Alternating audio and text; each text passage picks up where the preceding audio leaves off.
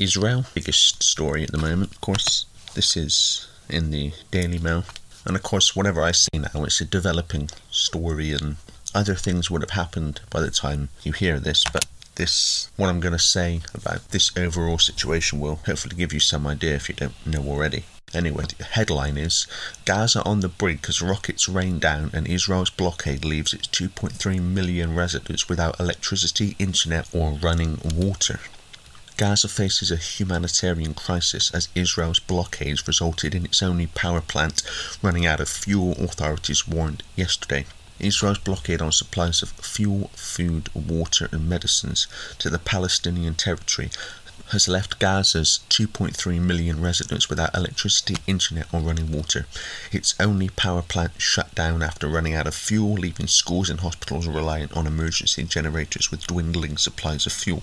Israeli air strikes continue to pound the Gaza Strip, obliterating entire neighborhoods in retaliation for Saturday's attacks by Hamas militants, which killed more than 1,200. Troops and tanks gathered near the Israel-Gaza border ahead of an expected ground assault as Israeli Prime Minister Benjamin Netanyahu formed an emergency government with key members of the opposition party. Gaza's Al-Mayzan Center for Human Rights warned the enclave was on the brink of collapse. It said soon all services vital for the survival of the population, including hospitals, will no longer function. It came as the Palestinian death toll since Saturday rose to more than 1,100. Including 326 children with thousands more wounded. Israeli airstrikes reportedly killed one of the two founders of Hamas, Abd al-Fattah Duqan, known as Abu Osama, and two other senior leaders. Hamas continued to fire rockets into Israel, hitting a hospital in the southern city of Ashkelon.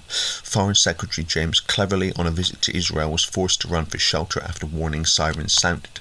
At least 17 British citizens, including children, were confirmed among the dead and missing from Saturday's attacks. British Airways and Virgin Atlantic suspended flights to Tel Aviv after BA diverted one plane moments before landing. Israel has admitted its airstrikes have prioritised damage, not accuracy, and Palestinian authorities say a hospital, mosques and a university have all been hit. Medicines and medical supplies, including antiseptic, are on the verge of running out, according to the Palestinian Health Ministry, which said women and children made up 60% of those injured. Dwindling fuel supplies and damage to roads have also jeopardised rescue operations, with teams unable to reach potential survivors trapped under the rubble. The scale of Israel's retaliation has led to concern among the international community, including fears voiced by Pope Francis. He called on Hamas to release hostages taken during Saturday's assault and said he was praying for those killed, injured and bereaved in the attacks. In his weekly audience in Rome, the Pope said, "Whoever is attacked has the right to defend himself, but I am very worried about the total siege under which the Palestinians in Gaza are living, where there are also many innocent victims." A prominent mosque in Egypt, Al-Azhar al-Sharif, calling for Israel to be investigated for alleged war crimes against civilians in Gaza, including its inhumane siege. Israel has defended its air campaign, saying it was right to strike at the nest of terror behind the Hamas attacks. It came as UN Secretary General Antonio Guterres warned against the conflict spilling over into its neighbouring countries. He said, "I appeal to all parties and those who have an influence over those parties to avoid any further escalation and spillover." Lebanese militant group Hezbollah fired an anti-tank missile at an Israeli military position yesterday. The Israeli army shelled the area in southern Lebanon where the attack was launched. Rockets have also been fired into Israel from Syria. So now we come to, how did this happen? The initial attack from Hamas into Israel. This is an article on BBC News. How did Israel intelligence fail to stop major attack from Gaza?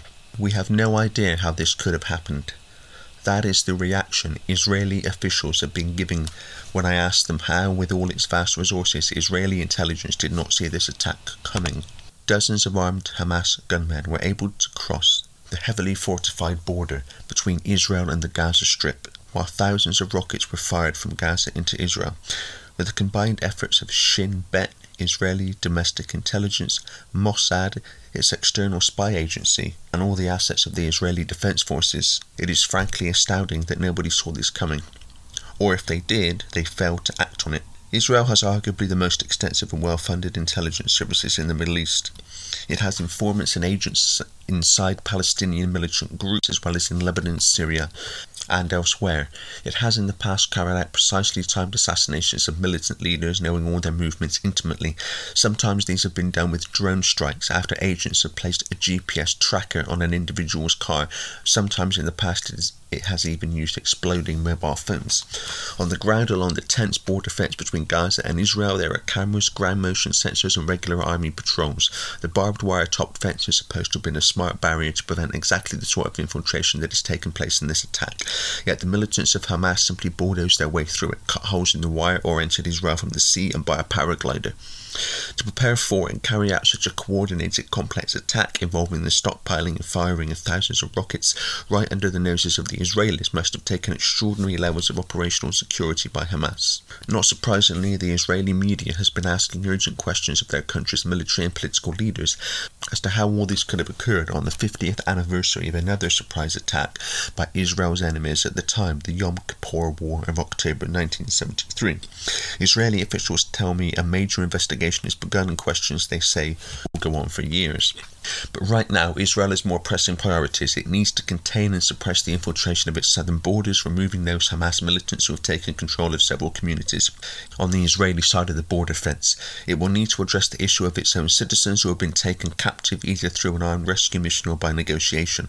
It will try to eliminate the launch sites for all those rockets being fired into Israel, an almost impossible task of whack-a-mole, as they can be launched from almost anywhere with little notice. And perhaps the biggest worry for Israel is this: how does it stop others responding to Hamas's call to arms and avoid this conflagration spreading into the West Bank, and possibly even draw in the heavily armed fighters of Hezbollah across its northern border with Lebanon? And there's another article on the Associated Press website. What went wrong? Questions emerge over Israel's intelligence prowess after Hamas attack. For Palestinians in Gaza, Israel's eyes are never very far away. Surveillance drones buzz constantly from the skies. The highly secured border is awash with security cameras and soldiers on guard. Intelligence agencies work sources and cyber capabilities to draw out a bevy of information. But Israel's eyes appear to have been closed in the lead up to an unprecedented onslaught by the militant Hamas group, which broke down Israeli border barriers and sent hundreds of militants into Israel to carry out a brazen attack that has killed hundreds and pushed the region toward conflict. Israel's intelligence agencies have gained an aura of invincibility over the decades because of a string of achievements. Israel has foiled plots seeded in the West Bank, allegedly hunted down Hamas operatives in Dubai, and has been accused of killing Iranian nuclear scientists in the heart of Iran. Even when their efforts have stumbled, agencies like Mossad, Shin Bet and military intelligence have maintained their mystique. But the weekend's assault, which caught Israel off guard on a major Jewish holiday, plunges that reputation into doubt and raises questions about the country's readiness in the face of a weaker but determined foe. Over 48 hours later, Hamas militants continued to battle Israeli forces inside Israeli territory, and dozens of Israelis were in Hamas captivity in Gaza. This is a major failure, said Yaakov Amador, a former national security advisor to Prime Minister Netanyahu. This operation actually proves that the intelligence abilities in Gaza were no good. And this is an article on the Activist Post website, which does some good journalism and articles.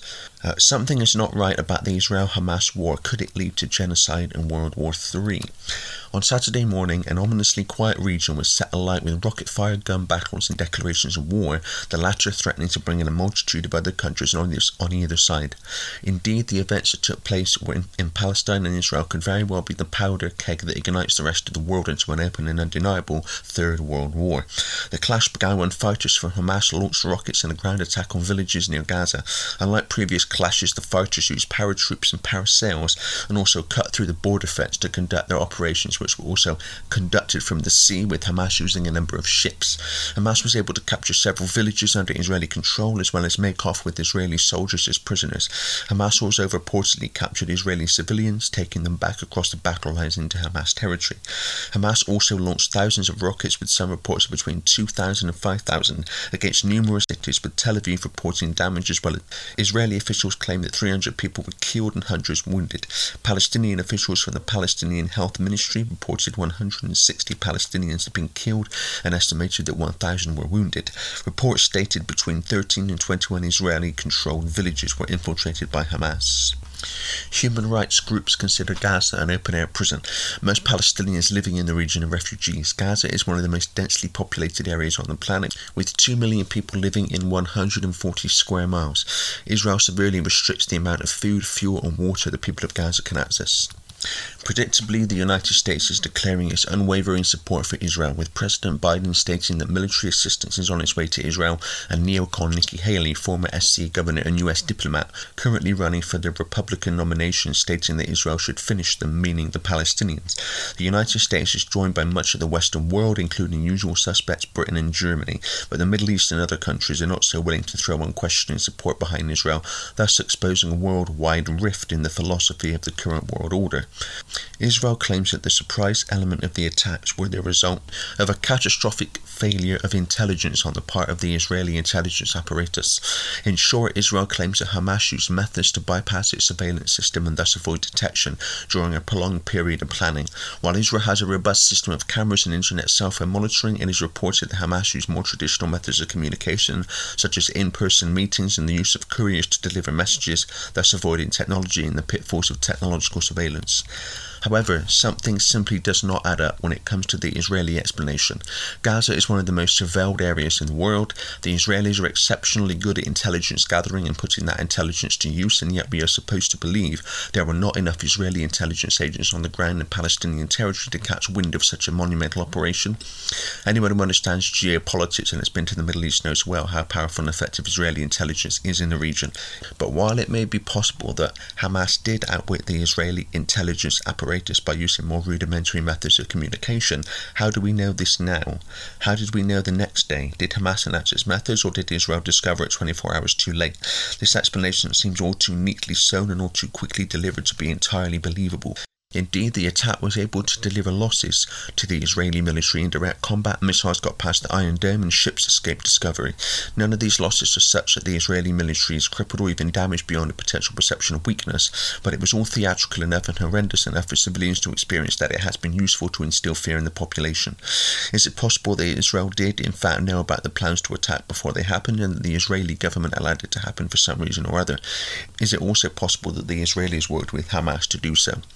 Indeed, on its own soil, Israel has long been documented as creating fake al-Qaeda groups to justify its treatment of the Palestinian people.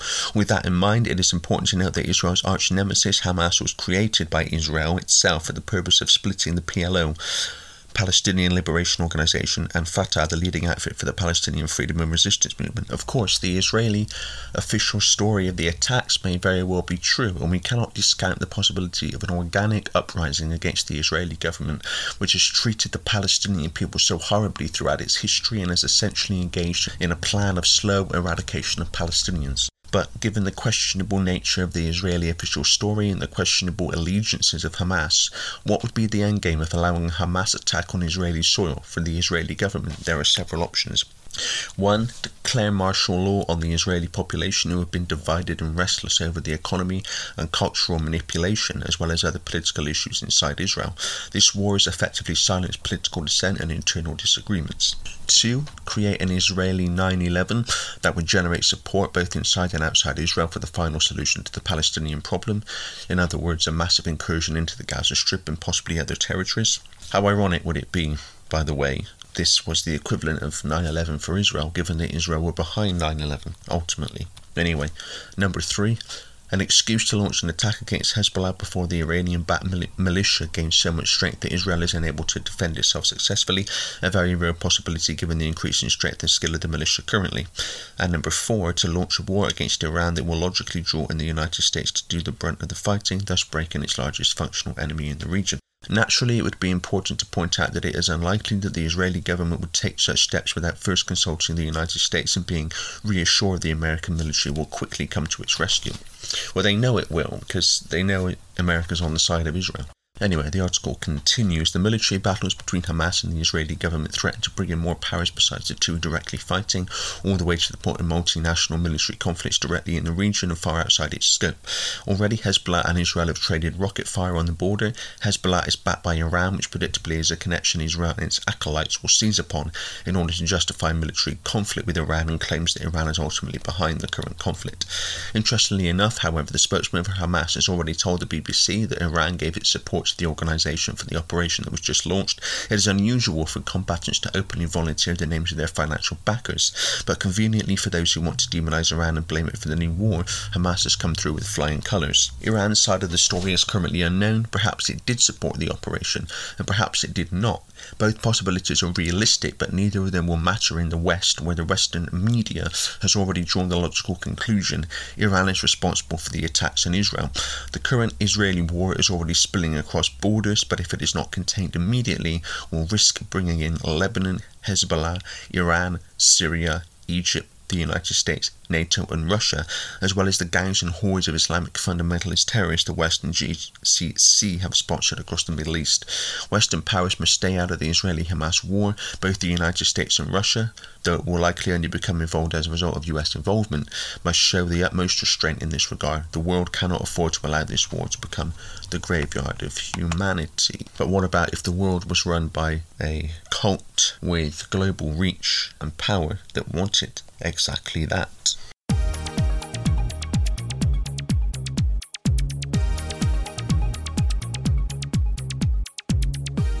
So now we come to my analysis on this. And the first thing to mention, which has been mentioned in those articles, is that Israel has the most sophisticated security and intelligence services in the world in Mossad and Shin Bet and Unit 8200, with state-of-the-art and cutting-edge surveillance. But they never saw the attack coming. I talk in my new book, Reality Check, in an appendix chapter, about the fact that Israel has a backdoor into virtually every computer in the world and device in the world through the Israeli company Intel and the Intel microchip or microprocessor. And there's the Minix system on computers, MINIX, which facilitates the equivalent of a second operating system, which can take over from the main operating system, and there's nothing you can do on the screen of the main operating system to challenge it. Backdoors in technology like mobile phones, reported occasionally in the media, are not there by accident but by design. The tagline of Intel in advertisements is Intel Inside, meaning intelligence inside, Israeli intelligence. Israel inside would make for a far more accurate tagline. Intel has spent nearly 50 years in Israel. A large amount of tech companies open centers and ventures in Israel, especially Silicon Valley companies, which is no surprise given that Silicon Valley and Israel are both owned by the Sabbatean cult, which I've talked about in this podcast before and I talk about in the new book, which was responsible for the creation of Israel. Not Jewish people, no. That's the cover story. Jewish people did not found Israel. The Sabbatean cult did, which pretends to be Jewish for its own ends and its own protection, so that whenever anybody exposes what they're doing, or them, they, through their Zionist network, and Zionism's nothing to do with Jewish people, by the way, it's the network of the Sabbatean cult. Whenever anybody exposes any of that, then they can be called anti-Semitic. The Sabbatean cult, not least through the Rothschilds, who are not Jewish, they're Sabbateans, according to a Jewish writer on this, Marvin Stewart Antleman, Rabbi Antleman, the Rothschilds are, in his words, the Sabbateans. They paid for the terrorist groups like Irgun and the Stern Gang to bomb Israel into existence in 1948. For reasons explained in Reality Check, the Sabbatean cult pretends to be Jewish when it is in fact a satanic cult. And Jewish researchers and Jewish writers who know about this Sabbatean cult have said that they hate Jewish people. It's the irony.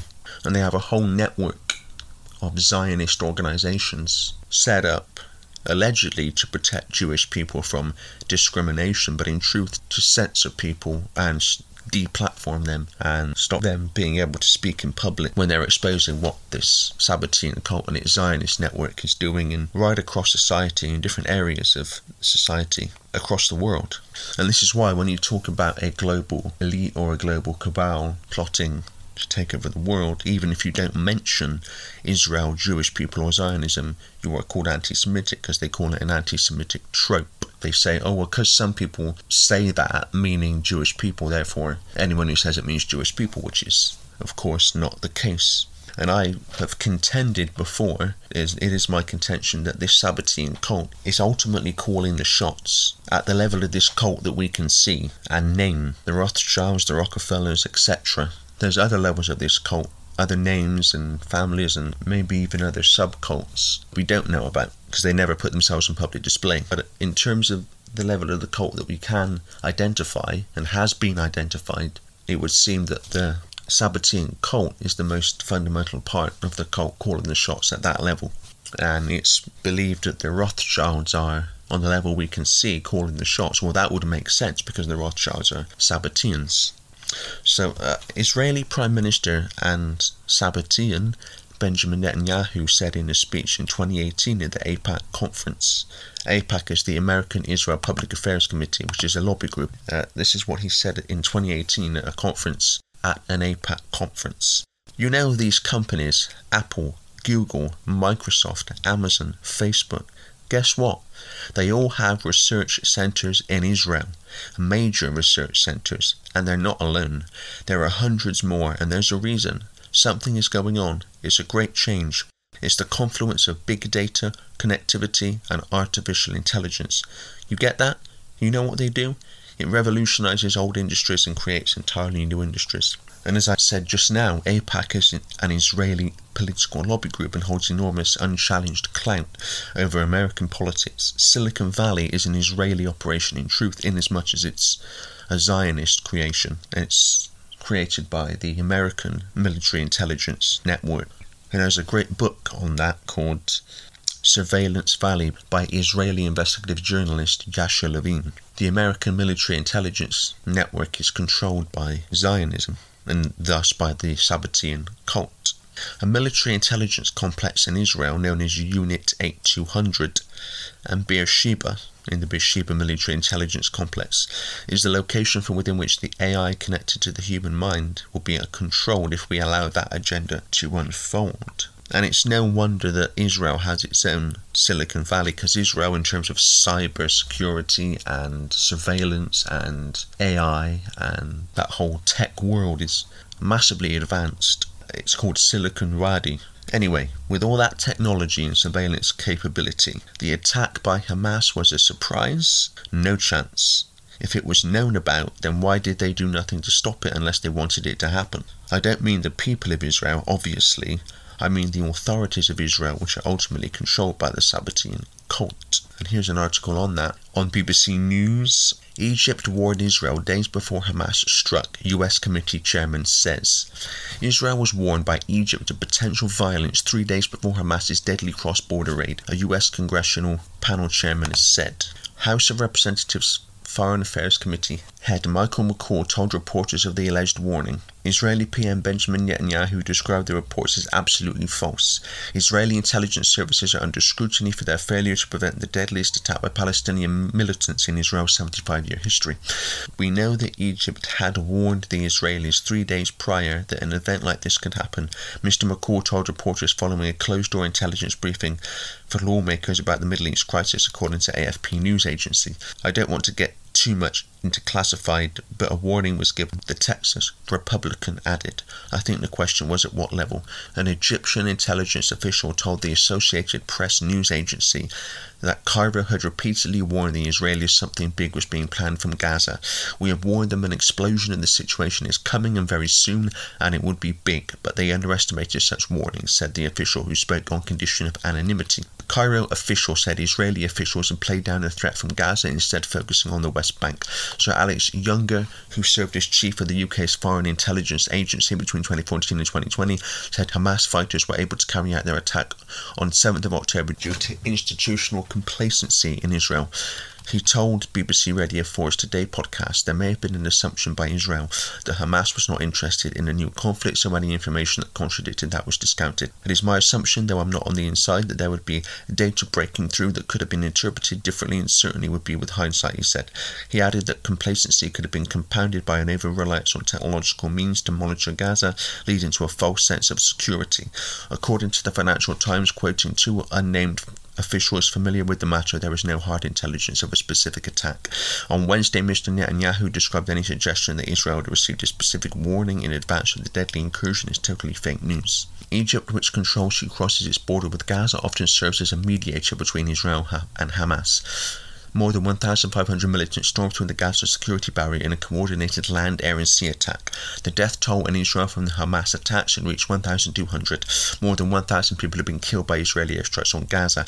Israel has been pounding Hamas targets in Gaza in response, while residents of the territory say they have no mains electricity after their only power station ran out of fuel. Hamas has, meanwhile, condemned US President Joe Biden's remarks, saying Israel had a duty to respond to the attacks, which he called an act of sheer evil. The Palestinian group said Mr. Biden's remarks were inflammatory and aimed to escalate tensions in the Gaza Strip.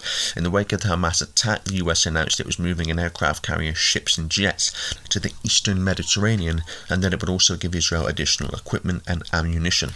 The ultimate irony, but not really when you know how this cult controls both sides in major events, because it's incredibly uneasy at situations it can't call. It wants to be in control as much as possible, so it controls both sides. And Hamas was created by Israel. This is in the Wall Street Journal, how Israel helped to spawn Hamas. This is from 2009. Surveying the wreckage of a neighbour's bungalow hit by a Palestinian rocket, retired Israeli official Avner Cohen tracks the missile's trajectory back to an enormous stupid mistake made 30 years ago. Hamas, to my great regret, is Israel's creation, says Mr. Cohen, a Tunisian-born Jew who worked in Gaza for more than 2 decades. Responsible for religious affairs in the region until 1994, Mr. Cohen watched the Islamist movement take shape, muscle aside secular Palestinian rivals, and then morph into what is today Hamas, a militant group that is sworn to Israel's destruction. Instead of trying to curb Gaza's Islamists from the outset, says Mr. Cohen, Israel for years tolerated it and in some cases encouraged them as a counterweight to the secular nationalists of the Palestine Liberation Organization and its dominant faction, Yasser Arafat's Fatah. Israel cooperated with the crippled half-blind cleric named Sheikh Ahmed Yassin, even as he was laying the foundations for what would become Hamas. Sheikh Yassin continues to inspire militants today. A look at Israel's decades-long dealings with Palestinian radicals, including some little-known attempts to cooperate with the Islamists, reveals a catalogue of unintended and often perilous consequences. Time and again, Israel's efforts to find a pliant Palestinian partner that is both credible with Palestinians and willing to eschew violence have backfired. And this is not to say that everyone in Hamas knows that Israel created it, but those in the inner core will. This is an article on The Intercept, how Israel helped create Hamas. Did you know that Hamas, which is an Arabic acronym for Islamic Resistance Movement, would probably not exist today were it not for the Jewish state, that the Israelis helped turn a bunch of fringe Palestinian Islamists in the late 1970s into one of the world's most notorious militant groups, that Hamas is blowback? This is not a conspiracy theory. Listen to former Israeli officials such as Brigadier General Yitzhak Segev, who was the Israeli military governor in Gaza in the early 1980s. Segev later told a New York Times reporter that he had helped finance the Palestinian Islamist movement as a counterweight to the secularists and leftists of the Palestine Liberation Organization and the Fatah party led by Yasser Arafat, who himself referred to Hamas as a creature of Israel. The Israeli government gave me a budget, the retired Brigadier General confessed, and the military government gives to the mosques. Hamas, to my great regret, is Israel's creation. Avner Cohen, a former Israeli religious affairs official who worked in Gaza for more than 2 decades, told the Wall Street Journal in 2009. Back in the mid-1980s, Cohen even wrote an official report to his superiors warning them not to play divide and rule in the occupied territories by backing Palestinian Islamists against Palestinian secularists. I suggest focusing our efforts on finding ways to break up this monster before this reality jumps in our face, he wrote. Well, it just has.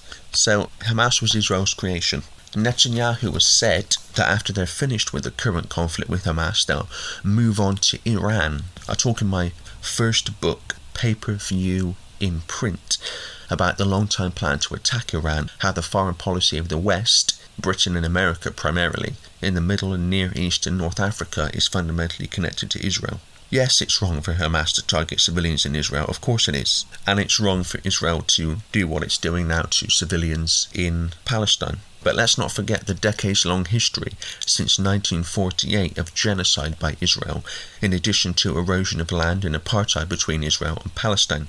We have seen fake alternative names in the alleged alternative media revealing their true colours this week. Names like Jordan Peterson, Ben Shapiro and Andrew Tate supporting Israel in their attacks against Palestine and calling for Netanyahu to give them hell. Who's they? Hamas? Or the men, women and children facing a daily nightmare now in Palestine and in Israel as the conflict continues? Men, women and children who have nothing to do with the conflict. They didn't call the conflict. They don't want the conflict. As always, those who call the conflict are safely away from it, watching others kill and be killed. And Leroy Fletcher Prouty served as Chief of Special Operations for the Joint Chiefs of Staff under President John F. Kennedy, a colonel in the United States Air Force. He had a couple of very relevant quotes. One of them here: "No one has to direct an assassination. It happens. The active role is played secretly by permitting it to happen. This is the greatest single clue: who has the power to call off or reduce the usual security precautions." And when you look at these terrorist events and other events, you find again and again and again the normal security for some reason is not there, which allows the attacks to happen. Another quote from Prouty: "Kennedy assassination has demonstrated that most of the major events of world significance are masterfully planned and orchestrated by an elite coterie of enormously powerful people who are not of one nation, one ethnic grouping, or one overridingly important business group. They are a power unto themselves for whom these others work. Neither is this power elite of recent origin. Its roots go deep into the past." And that's the point. This global cult that I'm talking about, this elite cult, cabal, whatever name you prefer, they do go back very far into history. And that's actually a subject that I'm going to be researching a lot over the next year or so. The history of this cult. Where did they actually come from? Babylon is a major center, but where do they come from and how did they get to where they are today? Who are they? The history of this cult. Because the more you can document them, and that has been done, but I think I'm going to write another book on this, as well as the untold history of humanity, because we've been given a fake history in so many ways, and I want to look at that in a different way to what it's been done before. Absolutely correct to say this cult goes back right into the far reaches of history, and they're not of one nation or one ethnic grouping. They have no borders. They're not aligned to any country, any nationality, any colour, any creed. They want to control the entirety of humanity, no matter what your race, religion, ethnicity, creed, colour, class, gender, any of those. They want to control all of humanity equally.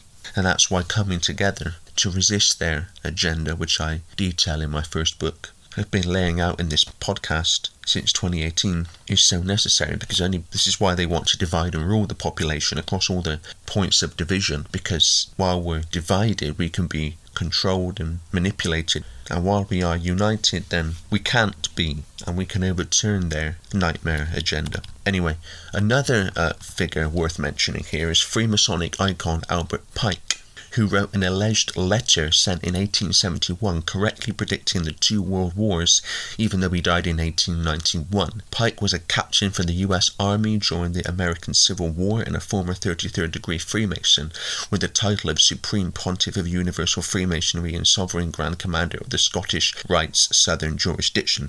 Now, in regular Freemasonry, there's only 3 degrees. That's as high as you can go. But the Scottish Rite has 33 degrees. And in fact, there's 2 levels of the 33rd degree, and when you go through the you go into what I would call the cult pyramid, and when you get to the top of that, then you find this cult. Anyway, the letter that Pike wrote even talks about a Jewish homeland in Palestine after World War II. The problem is that by the time Pike's letter became known, the 2 world wars had long passed, so any credibility lies in what Pike is alleged to have said about the long-planned Third World War. Pike apparently sent the letter to a friend, an Italian politician called Giuseppe Mazzini. English-born Canadian naval officer and author William Guy Carr wrote a book published in 1959 claiming to quote Pike. And this is the extract from the letter, the alleged letter anyway at least, where Pike talks about the Third World War. Bear in mind, Pike died in 1891. The Third World War must be fomented by taking advantage of the differences between the political Zionists and the leaders of the Islamic world. The war must be conducted in such a way that Islam, the Muslim Arabic world, and political Zionism, the State of Israel, mutually destroy each other. And meanwhile, the other nations once more divided on this issue will be constrained to fight to the point of complete physical, moral, spiritual, and economical exhaustion. We shall unleash the nihilists and the atheists, and we shall provoke a formidable social cataclysm, which, in all its horror, will show clearly to the nations the effect of absolute atheism, origin of savagery, and of the most bloody turmoil. Then everywhere, the citizens, obliged to defend themselves against the world minority of revolutionaries, will exterminate those destroyers of civilization and the multitude disillusioned with Christianity, whose deistic spirits will from that moment be without compass or direction, anxious for an ideal but without knowing where to render its adoration, will receive the true light through the universal manifestation of the pure doctrine of Lucifer, brought finally out in the public view. This manifestation will result from the general reactionary movement which will follow the destruction of Christianity and atheism, both conquered and exterminated at the same time. So many points come from this statement. Unleashing the nihilists has already happened, and we call them Islamic State and other such terrorist groups, well armed by America and Britain. Al-Qaeda and Islamic State created by the West, as I detail in pay-per-view in print. The atheists have been out in force for a while now. Atheism at its most extreme is ironically also a religion, and its god is there is no God. If you have an agenda to impose a satanic one-world religion, you need to remove all other religions, and atheism is a perfect vehicle for doing so. There is an agenda to provoke a formidable social cataclysm, and this is one reason why the authorities have been so lax on dealing with the consequences of unfettered migration. And at the same time, we have so many adult young men being allowed legally into the West. Look at Sweden for the consequences of unfettered migration, in terms of the crime and the fact that there are no-go areas in Sweden where even the police won't go. Wahhabi terrorism, which is a creation of the Sabbatean cult, not Islamic terrorism, Wahhabi terrorism. I look at the history of that in my first book. Wahhabi terrorism with American and British supplied weaponry only stokes the fire of fear, division and resentment. The cult operates to a different timeline than the general global population. The cult would have planned Zionism a long time before it existed. If Pike really did write this letter, the fact it was dated 1871 is irrelevant, or it was alleged to have been sent in 1871. The worst thing we can do in this situation is take sides. The cult wants us to choose sides because then we can be manipulated and played off against each other. The Israeli government, Sabbatean government, treated its population appallingly by ironically imposing fascism during the COVID era, not least in forcing its population to take an untested fake vaccine. I say fake because it does not stop transmission or infection, and it does not meet any previous criteria of a vaccine. But Israel forced its population to take an untested fake vaccine with no long-term data, which has proven itself to be incredibly dangerous to health, and there's a ton of evidence and information on that in a whole chapter running to over 140 pages in Reality Check. They don't give a shit about the Israelis or Palestinians. Hamas don't give a shit about Israelis or Palestinians. They're just a means to an end. The global population have just pawns in the eyes of the cult to be used and abused any which way to achieve their agenda. The answer is not warfare and conflict, because that only leads to more warfare and conflict. The answer is to come together. The people of Palestine and the people of Israel, they're not the ones fighting. The Israeli government and Hamas are the ones fighting. The people doing the fighting on behalf of Hamas need to see that they are just a vehicle for Israel and were created by them, and see the reality of what they're part of and come together with those fighting on behalf of the Israeli government. That's how we bring an end to this chaos.